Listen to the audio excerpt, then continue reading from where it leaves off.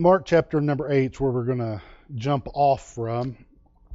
Once we kind of get things settled in, we're not going to stay there too very long, but Mark chapter number 8, and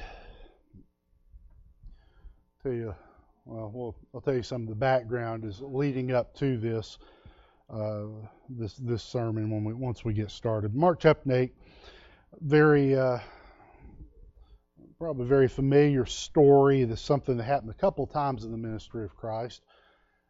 But just I'm going to take one little phrase from here to kind of set the theme. But Mark chapter number 8, verse number 1. In those days, the multitude being very great and having nothing to eat, Jesus called his disciples unto him, saith unto them, I have compassion on the multitude, because they have now been with me 3 days, and have nothing to eat. And if I send them away fasting to their own houses, they will faint by the way, for divers of them came from afar. And his disciples answered him, and here we go, from whence can a man satisfy, that's going to be our theme, these men with bread here in the wilderness? And he asked them, how many loaves have ye? And they said, 7.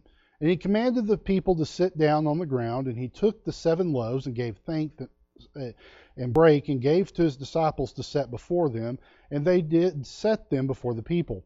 And they had a few small fishes, and he blessed, and he commanded to set them also before them. So they did eat, and were filled, and they took up of the broken meat that was left 7 baskets. Yesterday, we were riding in the car. I had Jennybug with me, and listening to some old music, oldies and stuff, before my time, it's real oldies. Just having fun in the car, and song came up. I was playing some songs off my phone, and the song came on. Y'all might remember that I'd like to teach the world to sing in perfect harmony. And I told her, I said, hey, this is a famous song. I said, this was the Coca-Cola commercial. And she said, well, I've never seen that. So I pulled it up on YouTube and showed it to her. And so she's enlightened now and I showed her the Mean Joe Green commercial too. It's before my time too, but I showed those to her. And anyway, I ended up feeling nostalgic. And so I got on YouTube and I looked up old DFW area TV commercials, from like the 80s and 90s, old, stuff I remember. Y'all go back a little further than that, but it's amazing how those things stick with you. And by the way, they spend millions of dollars to make sure that they do stick with you. But here's a few I saw or I thought about. I was watching some different things online. And how about this one? Can you see if you can complete these? This brand stands for savings. David McDavid. Okay. How about this one? Call R.A. Gabriel, the lawyer that sends flowers. That one's obscure, okay? How about this one? We put it all together and save you more at the room store. Thank you, somebody, finally. Call 267-8433 because the next best thing to do is Dalworth Clean. Okay. How about this one? You're going to like the way you look. I guarantee it. You remember those Men's Warehouse commercials? George Zimmer comes on there, and you're going to like that deep, reveille voice. I can't do it. My voice is still not quite there, but you're going to like the way you look. I guarantee it. It's classic advertising. Shop with us, and you'll be satisfied with your purchase. George Zimmer, he come on those commercials and talk about you just wouldn't look good. You just wouldn't be happy with your purchase if you went anywhere else to buy a suit. You need to go to the Men's Warehouse. Quality, service, top brands, he personally guaranteed it. Satisfaction guaranteed. Why was that such a powerful marketing slogan? Because you made you believe it was true that if you didn't go to the Men's Warehouse, if you went to JCPenney or Dillard's or anywhere else and you bought yourself a suit, you wouldn't be happy with it. It wouldn't fit right. You'd be charged too much. That was what they wanted you to think with that advertising. In our text is a familiar story. There's throngs of people following Christ. He's ministering to their spiritual needs, and he's also concerned about their physical needs. How could you possibly feed so many people when you're out there and there's no market, there's no restaurants? Where do you get all that food to satisfy these people? And that question there in verse 4, and whence can a man satisfy these men with bread here in the wilderness? They have 7 loaves of bread and a few small fish. And I know you're thinking, well, wait a minute, isn't it 5 little loaves and 2 little fishes and all that kind of stuff? That's a different story. This happens twice. He feeds the multitude twice, 2 separate occasions. The details are different. So I've heard some people say, oh, we did it once and they messed up. No, it happened twice. The details are different in these. Christ blesses the loaves, the fish. The disciples pass them out. What might have been a good midnight snack for some of us satisfied 4,000 people present with oodles left over. I like that word, oodles. They were hungry, yet now they were full. They were satisfied through the abundant care of our Savior. Every human being has desires and needs that they strive to satisfy. We get hungry and we satisfy that need, like in our text verse. But you know what the problem is? We get hungry again. In about 10 minutes. We want more. we're hungry. We want friends. Oh, about this, but we want friends. We want companionship. But you get friends and you get lonely again at some point. People move off or you can't get in touch with somebody. These needs that we have that we try to satisfy, we can never fully satisfy. It's the story of human existence, cycles of want and satisfaction. We seek lasting satisfaction, but that's rarely attained. But here's the thing, man cannot satisfy all of their desires and needs, but God can satisfy. Only He can truly satisfy. George Zimmer can guarantee it, or wherever else you want to go. Satisfaction guaranteed. There's only one place satisfaction is guaranteed, and that is through God. I've got 4 things I want to look at this morning. 4 things that satisfy from the Scriptures. The first off I want to say is that the blood of Christ satisfies. The blood of Christ satisfies. I use this verse often. It's one of my favorites, Isaiah 53, and so many wonderful things in Isaiah 53 to talk about the picture of the coming Messiah who would give his life for our sins. But in the middle of this portrait, there's this one little phrase, and starting verse 10, then verse 11. It says, yet it pleased the Lord to bruise him, talking about Christ. He hath put him to grief. When thou shalt make his soul an offering for sin, he shall see a seed, he shall prolong his days, and the pleasure of the Lord shall prosper in his hand. That Christ would be the sacrifice for our sins, that God would be pleased in it. By the way, hinting at the resurrection past that. Verse 11, God shall see the travail of his, that's Christ's soul. He's going to look down, see what Christ did on the cross. And I love that next phrase, and shall be satisfied. By his knowledge shall my righteous servant justify many, for he shall bear their iniquities. God saw the work of Christ and said, I'm satisfied. The demands of the law are met. His sinless life was enough. His suffering was enough. His death was enough. God saw the cross and the sin debt of mankind and said, the cross covers it all.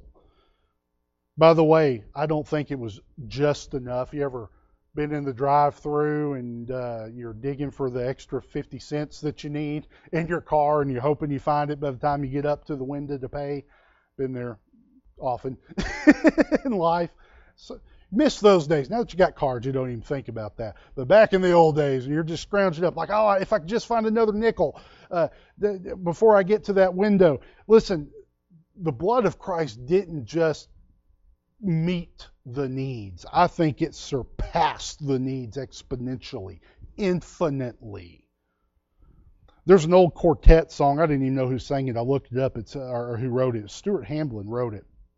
And honestly, it's a beautiful song called "He Bought My Soul at Calvary." It's a beautiful, beautiful old song. But there's the part of the chorus.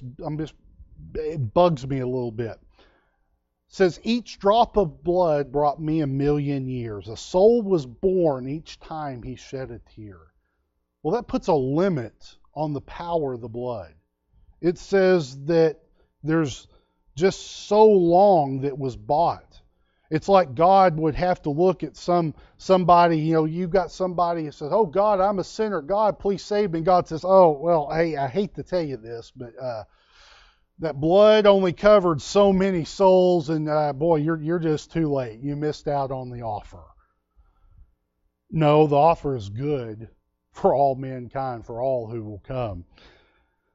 Can you imagine being up in heaven and getting a knock on your mansion door one day, and it's angels, and they say, "Oh, sorry, I hate to do this, but we got to kick you out. See, the blood of Christ only bought you 10,000,000 years, and beyond that, we're sorry."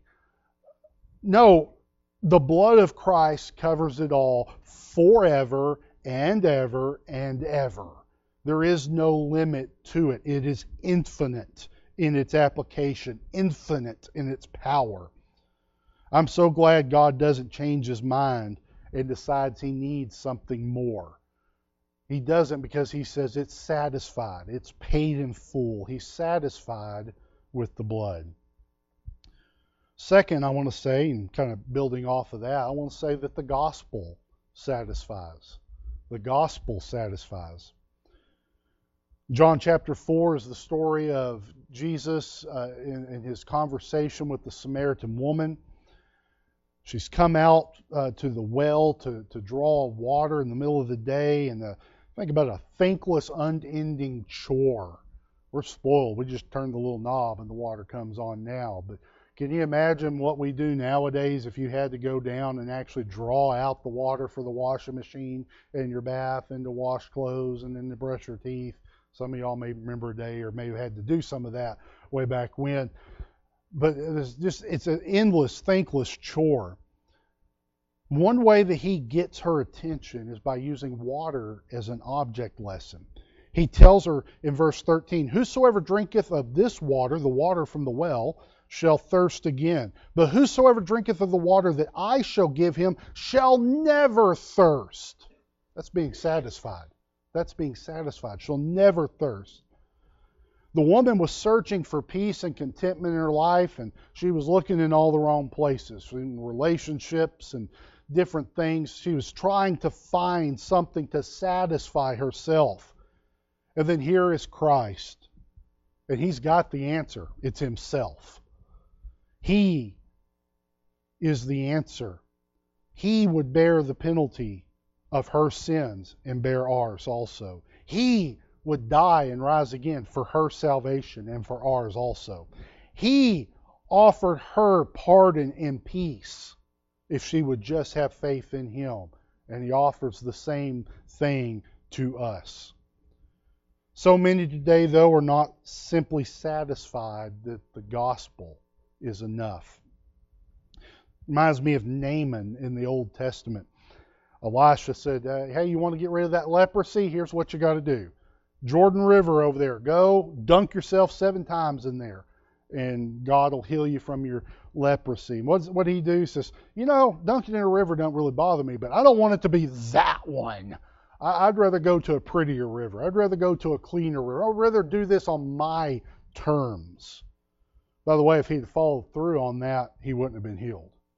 Because God set the terms. God said, if you want to be healed, here's what you do. When God offers those terms, they must be accepted by complete faith. Naaman had no right to alter the offer, and we have no right to alter the offer of salvation that is given to us. Some today say, well, you need to straighten up. You need to clean up your life before you come to God, because, he's not going to like you. He's not going to love you. He's not going to want to die for you unless you're good.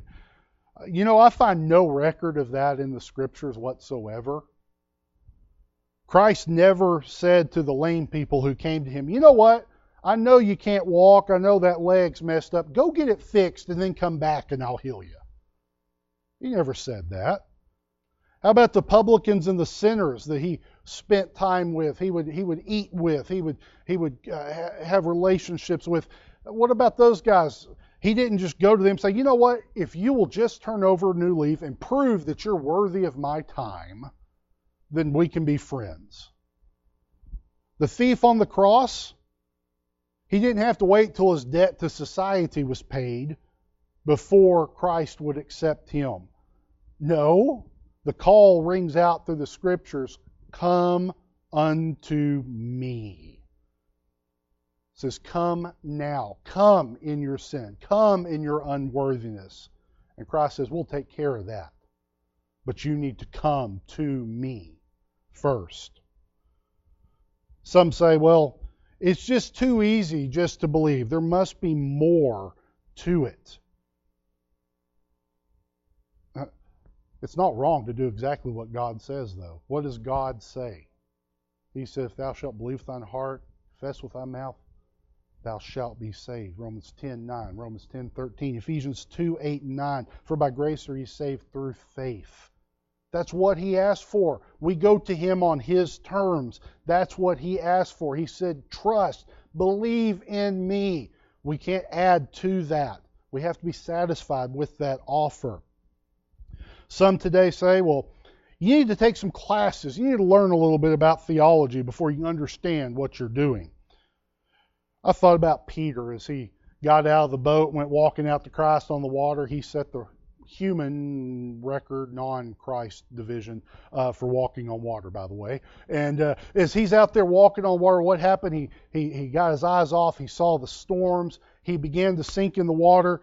I'm glad he didn't have to take the time to go to a science class and figure out, you're more dense than the water, and because you're more dense, and the gravity's going to pull you down. And here, go take this medical class. Here's what's going to happen: is you go down in there, your body temperature is going to drop, and your lungs are going to fill with.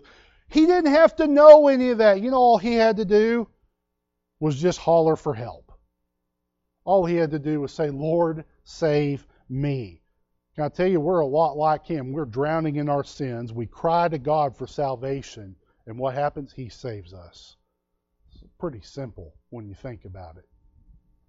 Some say, well, once you have it, you have to make sure you keep it. You don't need to lose it. I'm good at losing things, but I'm glad it doesn't count on me or ourselves, us humans, one iota to either save myself or to keep our salvation. If it was up to me, I'd mess it up, and so would you.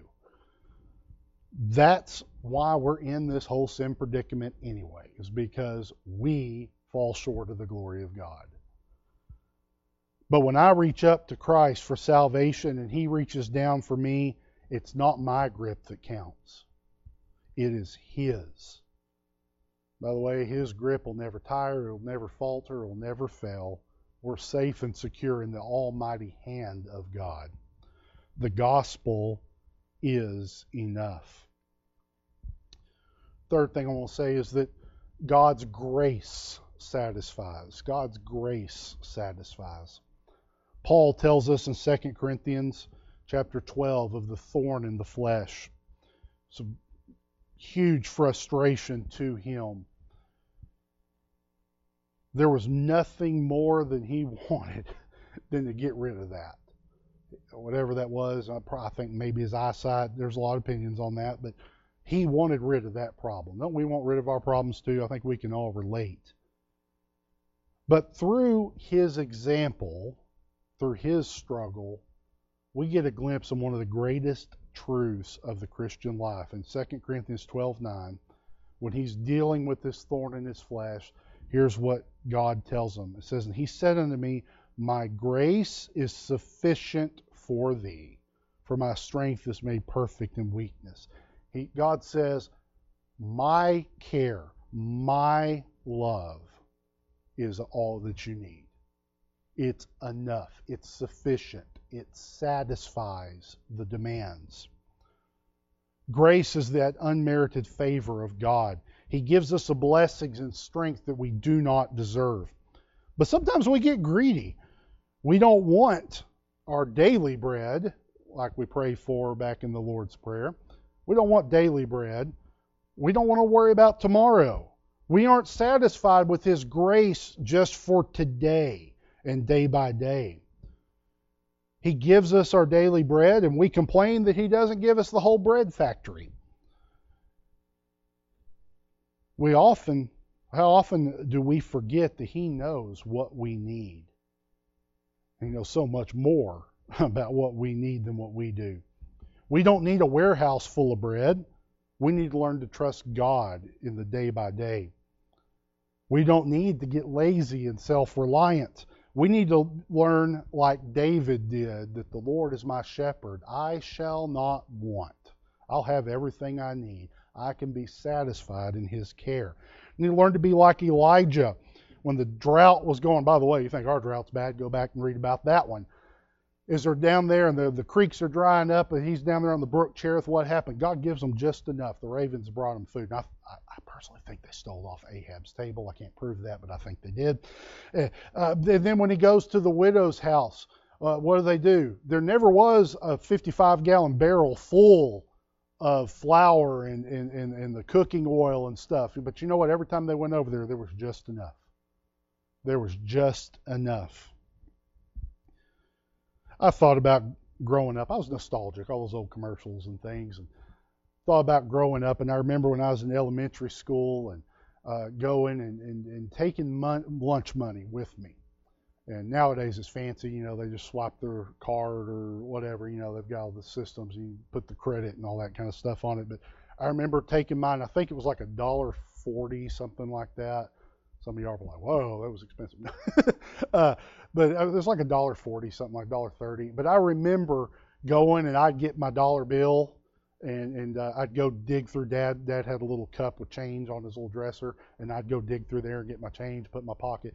And I was always careful to get my extra 40 cents for ice cream. I was smart. It was 40 cents to get a Bluebell cookies and cream ice cream sandwich, and I always got that too. Being a little kid like that, I mean, we're talking kindergarten, first grade, second grade, being a little kid, I don't remember my mom ever giving me $20 and saying, here you go, here's your money for the week. If she had done that, I'd have went and bought Legos. I would have lost the money. But I remember taking every day, I'd have my money. Every day, taking what I needed for that day. By the way, I remember in that time, I never doubted that I wouldn't have the money. All I had to do was go raid Dad's change drawer, jar, and I had plenty of money there. I did usually, like I say, I always had the ice cream money, so I made sure I had that. I think God's sufficient grace is a lot like that. We have what we need. It's there. We don't have to worry about it. His care, His provision is there. We may have wished we have $1,000 in the bank, but sometimes all we need is the $1.40 plus the grace of the 40 cents for the ice cream every day. And that's how He cares for us. And the last thing I want us to look at is I want to say that God's Word satisfies. God's Word satisfies.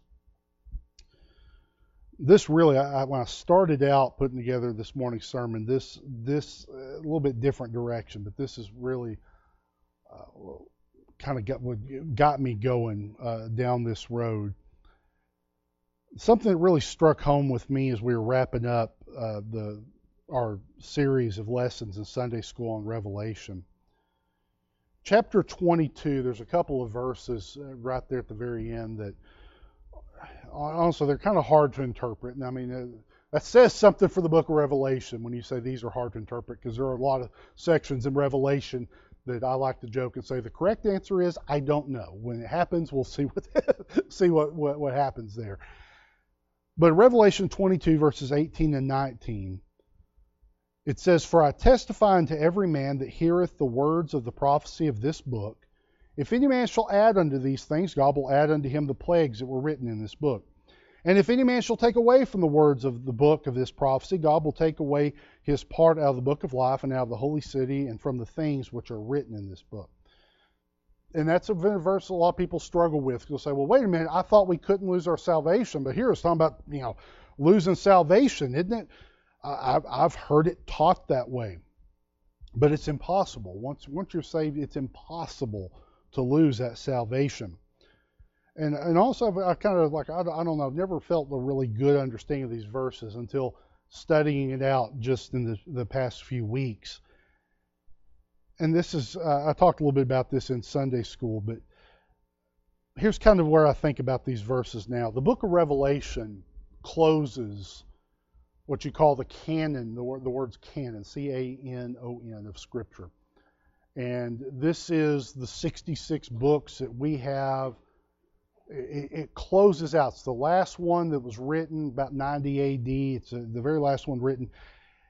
And it closes out, from Genesis to Revelation, closes out the fullness of what God said he wants us to know. By the way, you can't really argue with God on that. He's smarter than us. He's wiser than us. And when he said down through the century, down in eternity, he said, what do these humans need to know? And he said, this is what they need to know. From Genesis 1:1 to Revelation 22, this is what they need to know. And here in Revelation, as the canon of Scripture is closing, there's a warning not to add or subtract to God's Word. Specifically, it's talking about the book of Revelation, but I think it applies, even extends greater to the entire Scripture.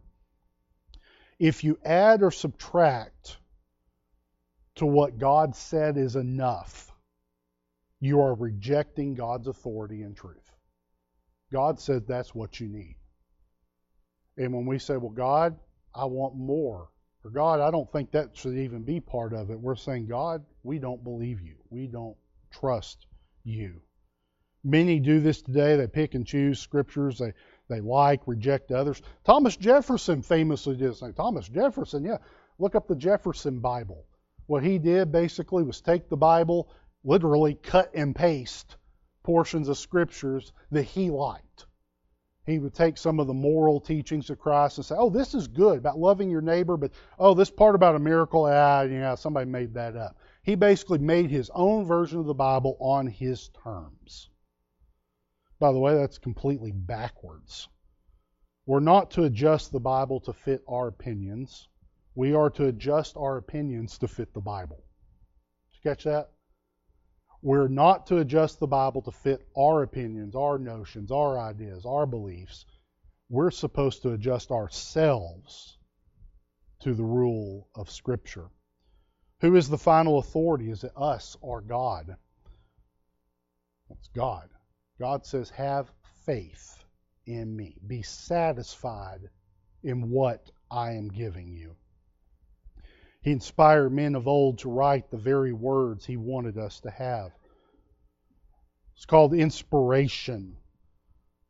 God inspired the word. Not just, somebody inspired me to write a love song. This is deeper than that.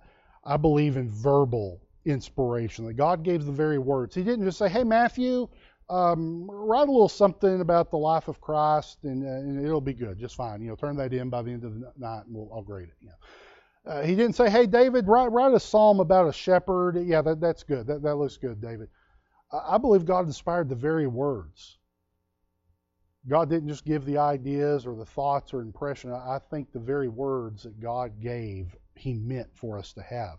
I believe in plenary inspiration, and that the words themselves are fully inspired, that the Scripture is fully inspired, not ratios of inspiration, that this is more inspired or that's less inspired, but that it's all 100% the Word of God. And by the way, I believe in divine preservation on top of that. I think it goes hand in hand. If you have inspiration, you need preservation. God divinely kept those inspired words safe through the centuries. We shouldn't have to worry about what parts of Scripture are real and which parts are not. Our part should be satisfied with thus saith the Lord. Psalm 19:9 and 10 says, The fear of the Lord is clean, enduring forever. The judgments of the Lord are true and righteous altogether. More to be desired are they than gold, yea, than much fine gold, sweeter also than honey and the honeycomb. That's the word of God. It says it's greater, it's more rich, it's more valuable than a mountain of gold. Fill the universe with gold, and God's words are still more valuable than that. It says that they're sweet, they're enjoyable, they satisfy. Psalm 119:72 says, The law of thy mouth is better unto me than thousands of gold and silver. Psalm 119:103 says, How sweet are thy words unto my taste, yea, sweeter than honey to my mouth. I'm so glad we can be satisfied with God's Word. And He gave it to us to satisfy our needs. He says, this is what you need to know. You don't need to know every angel's name. You don't need to know, exactly, the dimensions of this and that. He says, here's what you need to know. And we need to be satisfied with what God has given to us. We live in a very restless world. There's no true satisfaction that can be found outside of the Lord. The question I want us to ask each of us this morning, are we truly satisfied with Him? Are we truly satisfied with Him? Are we discontented with His care? Well, God, if only you would. God, like I say, I'm sick of this daily bread stuff. Give me the Mrs. Baird's factory. I'd take the Mrs. Baird's factory. I think I could put them out of business, personally. But are we discontent? We say, God, whatever you did is not enough. That's dangerous. That's dangerous thinking. You can catch yourself before you get there. God's in control. God loves us. God is all things working together for good. You need to trust in God's care. And I'll ask, are we searching for more than what He has given? Are you searching for more than what He has given? Some people are just not satisfied with things. They take the church. God gave us the church. The idea of the local assembly of believers meeting together and working together. And some people look at that and say, oh, I can do better. No, you can't. God. God's the best engineer. God's the best planner that there is. God says this is how you reach the world, through the church. We need to be careful not to say, God, I can do a better job than what you did. Or God, you know what? The Bible, if I could write something better. No, you can't. You can't write anything better than what God's given to us. But are we searching for more than what He has to give? Are we satisfied with Him? True peace comes when we are satisfied with God. True peace comes when we're satisfied and we say, God, thank you. God, you've been awful good to me. I know I don't have a mansion. I don't need one. God, I'm so thankful. My heart's still beating. I'm thankful for air conditioning. I'm thankful that my windshield wipers worked this morning. It's nice. I hope I still have to turn those things on here pretty soon. Are we satisfied with Him? We get true peace when we completely surrender to Him and are satisfied with His blessings, with His care, with His guidance, with His truth. And if there is not satisfaction, the problem is undoubtedly with us. The problem is undoubtedly with us, because God satisfies. George Zimmer could only dream of satisfying like God can. He might make you happy with a suit, but then again, I guarantee you, they still have a returns department, I'm sure, at Men's Warehouse, because somebody wasn't happy. Somebody wasn't very thrilled with their purchase. But with God, how can we look at Him and say, Christ, I wish you'd love me more when He gave His self for us. Say, God, I wish you'd care for me a little bit more when He's given us everything. We need to be satisfied with Him. as musicians come, most importantly, we need to be satisfied with salvation. We talked a little bit about that, about the gospel earlier. So many people, it's a stumbling block to so many people. I said, that's all? That's all? That's all I have to do? I don't have to join the church. I don't have to be baptized. We honestly, there's a part of us, we want to be like Hercules in the old Greek legends where it's like, okay, if you want to ascend to Mount Olympus and be a god, you need to do these things. You need to go kill this big lion. I can't remember all the tasks that he had to do, but he had to do all these famous tasks and things. There's a part of us, we want it to be that way because it makes it about us. But salvation is being satisfied in the payment that Christ did and saying, God, I can't do it, but I'm satisfied that Christ did it for me. God's satisfied with that payment. We need to be too. I hope that in the case that you know that free gift. And I would say, if not, in the words of Scripture, oh, taste and see that the Lord is good. Put it to the test. I guarantee you salvation will satisfy. I guarantee you that in Christ, in God, you can and will find satisfaction. I guarantee it. What number there, Owen? 285 in the Baptist hymnal. If you want to sing along with the invitation song, if you'll stand, please.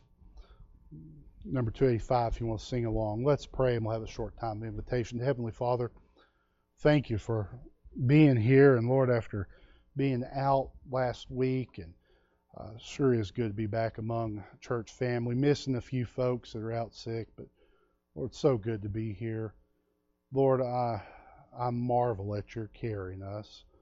I marvel that you love us so much. I don't know why you put up with us. Lord, all we tend to do is seem to be gripe and not want to be satisfied or content with what you do for us. Lord, if only you would help to break our hearts, to open our eyes to see that we can be fully and completely satisfied in you, in what you do for us and what you've done for us and where you're taking us and what you bring us through, that we can be completely 100% satisfied. Lord, you are the answer to every question, to every ache and every emptiness that we have. Help us to be satisfied in your great care. Challenge us, I pray, at this simple message here this morning in thy holy name. Amen.